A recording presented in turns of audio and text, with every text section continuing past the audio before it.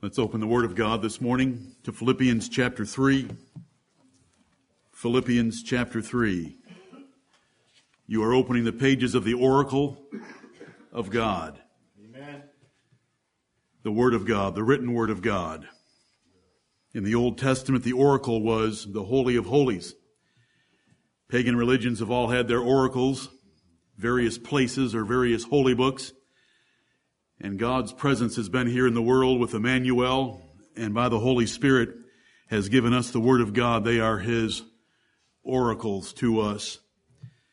Philippians chapter 3, we're in this house together today to remind ourselves that the life outside these walls is different from ours.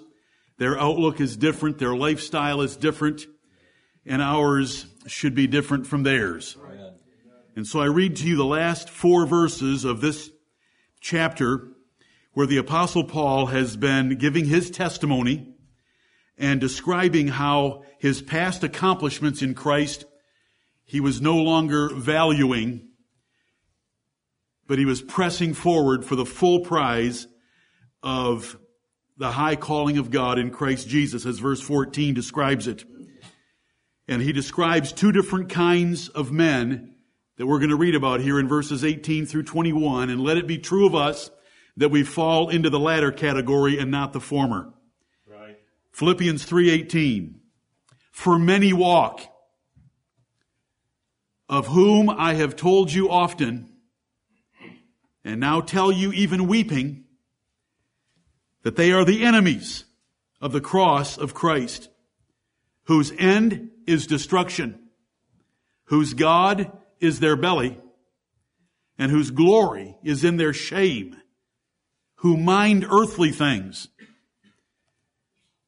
For our conversation is in heaven, from whence also we look for the Savior, the Lord Jesus Christ, who shall change our vile body, that it may be fashioned like unto His glorious body, according to the working whereby He is able even to subdue all things unto Himself. Amen. Amen and amen. There are 2 categories of men here, 2 lifestyles, 2 conversations, meaning lifestyle, 2 worldviews, 2 outlooks, 2 perspectives on life. The first is in verses 18 and 19. They are belly worshipers because they put the things of their body, they put the things of this life, they put their jobs, careers, houses, families, more important than anything else. They mind earthly things, and all of those things are earthly things. Right. We're supposed to work hard in the job, but the job is an earthly thing. We're to love our children, but children are an earthly thing. That's why the Apostle Paul didn't have any, because he was a very heavenly minded man. And we always want to keep our priorities right. Many walk. Paul had warned about them often. He even told them now as he wrote this, weeping, that they were the enemies of the cross of Christ, that they were to be destroyed, that God was their belly, and they were taking glory in things that should cause them shame. And the things of this world, though we might glory in them, and though the world might glory in them, are shameful in comparison to heavenly glory. It's shamefully inferior. They mind earthly things. And so, brethren, we want to have the mind of Christ today. We want to gird up the loins of our mind because the Christian religion is a religion of mental discipline. And that mental discipline is not to allow thoughts that are displeasing to the Lord. That mental discipline is not to get caught up in earthly things, but to be thinking on spiritual things, heavenly things, our future things, the things of Christ, the things of God, the things of His Word, the things of the church. Right. And here comes this group. And Paul's part of this second group in verse 20. For our conversation, our lifestyle, our manner of living is in heaven. See, there's one group minding earthly things. Paul's minding heavenly things. Paul was intelligent. Paul was driven. Paul was trained. He could have whipped. He would have been in the 98th or 99th percentile of men in this world if he would have minded earthly things. Go listen to him before Agrippa after the Jews brought the greatest orator out of Jerusalem, Tertullus, up to orate, to speak before Agrippa. The Apostle Paul was every bit his match. He was trained at the feet of Gamaliel, but he didn't mind earthly things. And I want us to remember our priorities. I love seeing the professional trajectories and careers and accomplishments, and some of you have had fabulous years in 2014, and I'm thankful for all of that. I get excited about it. I stir you up. I encourage you. However, we're in the house of the Lord to make sure we're in verses 20 and 21, not verses 18 and 19. Our conversation, our lifestyle, our worldview, our outlook is in heaven. That's what we come to church for, to be reminded of that and to get our minds straightened out. It's brainwashing time, brethren. We've got to wash your brains from everything we think about between Sundays and get our minds refocused on the Lord Jesus Christ in heaven. That's where we're going. Amen. Everything in this world is running down. The world itself by the laws of entropy, and you by the law of entropy. You know, we're losing. Energy's being depleted. Power and strength, mental acuity is being depleted. From whence also we look for the Savior, the Lord Jesus Christ. Our lifestyle is in heaven because we're waiting for the King of Glory to appear soon and to own us as His own and for us to adore Him in that great day. Who shall change our vile body? This body is vile. If you want to exercise it a little bit, that exercise profiteth little. Godliness is profitable unto all things. But He's going to come and change this vile body that corrupts, stinks, and needs to be washed, bathed, soaped, perfumed, deodorized, and so forth in order to be acceptable in public by other people whose bodies need to be washed, bathed, perfumed, deodorized. Because He's going to come and change that vile body into a body like unto Himself. And remember, when the Apostle John saw the Lord Jesus Christ with His glorified body, he fell at His feet as dead. What a body we have coming for us, and it's the cure of every malady and problem that you have. Amen. Your health concerns are not the most important. You're minding earthly things to worry about your bodily health. That's right. It is down the list of priorities. Your spiritual health is far more important than your bodily health. Amen. And I hope that we keep that emphasis in this church. Lord, help us to that end. He will change our vile bodies so that they look like His glorious body, because He's got the power whereby He is able to subdue all things to Himself. That's a lot of power. To change our bodies into bodies like His and all of them. Yes. And to change this universe into a new heaven and a new earth, delivered from the bondage of corruption under which it now groans in travail and pain. That's our glorious Savior. He's coming for us. We come together into an assembly like this to be reminded, because there is no reminder of this outside these doors. We come here to be reminded, to get brainwashed again, in a proper sense of that word, and to get our minds reset, because we are supposed to be renewing our minds. We are supposed to arm ourselves with the mind that Christ had. May the Lord bless us to that end. Let us be in verses 20 and 21. Let us not be in verses 18 and 19, and let us help one another to be in verses 20 and 21. Heavenly Father, have mercy upon us. Yes. Let us pray. Our Holy Father in heaven, all honor and glory belongs unto Thee. Yes. And Heavenly Father, Thou hast created us and saved us by the Lord Jesus Christ. So as we like to say, we are twice Thine. Heavenly Father, You have made us and bought us, and we are Yours. We thank Thee for the Lord Jesus Christ, Your only begotten Son, the perfect Lamb of God, the perfect Son of God, who sits at Thy right hand. We do adore Him this day, and we shall adore Him and admire Him when we see Him in the clouds of heaven.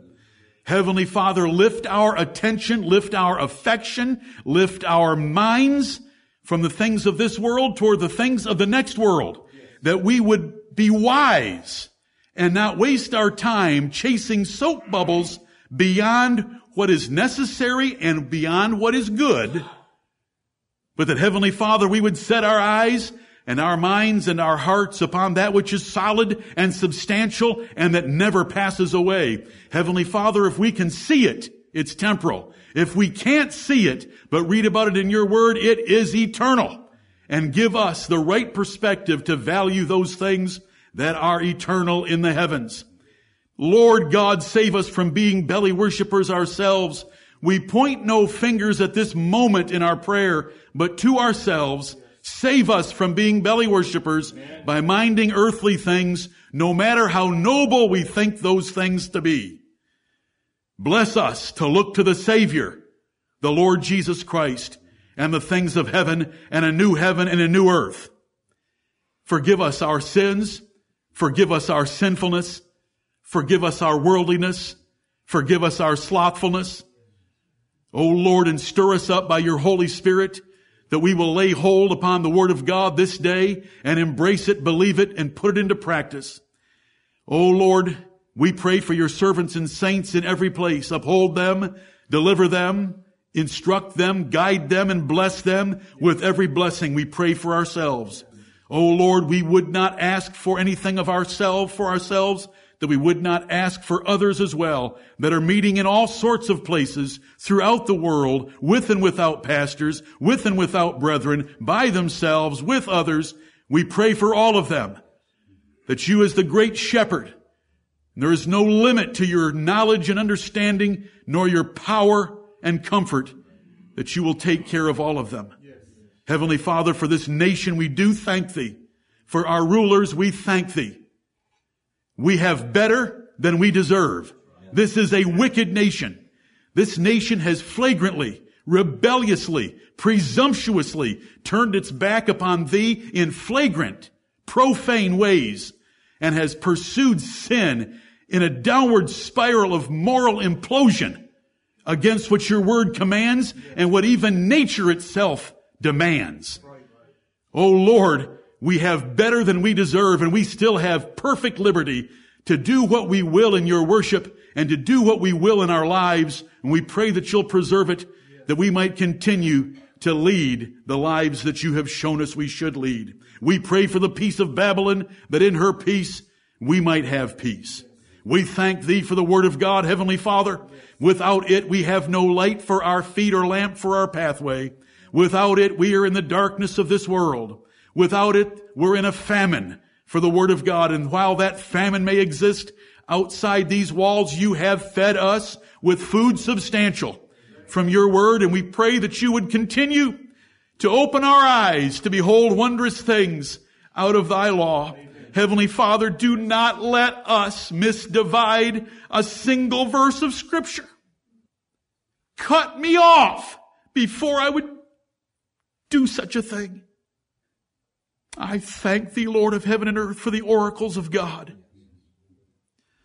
Only your children of Israel had them under the old covenant. We are thankful that by the grace of the Lord Jesus Christ and the blood of his cross, the door of the gospel was opened to the Gentiles, and we have heard the joyful sound. Amen. And you have sent in our language, the universal language now of the world, the King James Bible, in which we trust for our lives in this world and in the world to come. You have exalted your word above all your name, and we exalt it, O Lord, and forgive us if we have neglected it this past week. Cleanse us from all unrighteousness and remind us of its precious treasure and heritage, and open its pages to us. Heavenly Father, bless this assembly and all that we shall do, and the assembly to follow, if it be your will. Grant us your Holy Spirit to stir us up, to guide us in the pages of Scripture, to bless us in singing and teaching and admonishing one another with psalms, hymns, and spiritual songs. Yes. Gather us together with one heart, one mind, and one voice to exalt thee, our Father in heaven, through the Lord Jesus Christ, who has made us blood-bought brothers together in the heavenly band and the family of God, who is named after thee, O Holy Father. It's in Jesus' name that we commit this service to thee and our souls. Amen. Amen.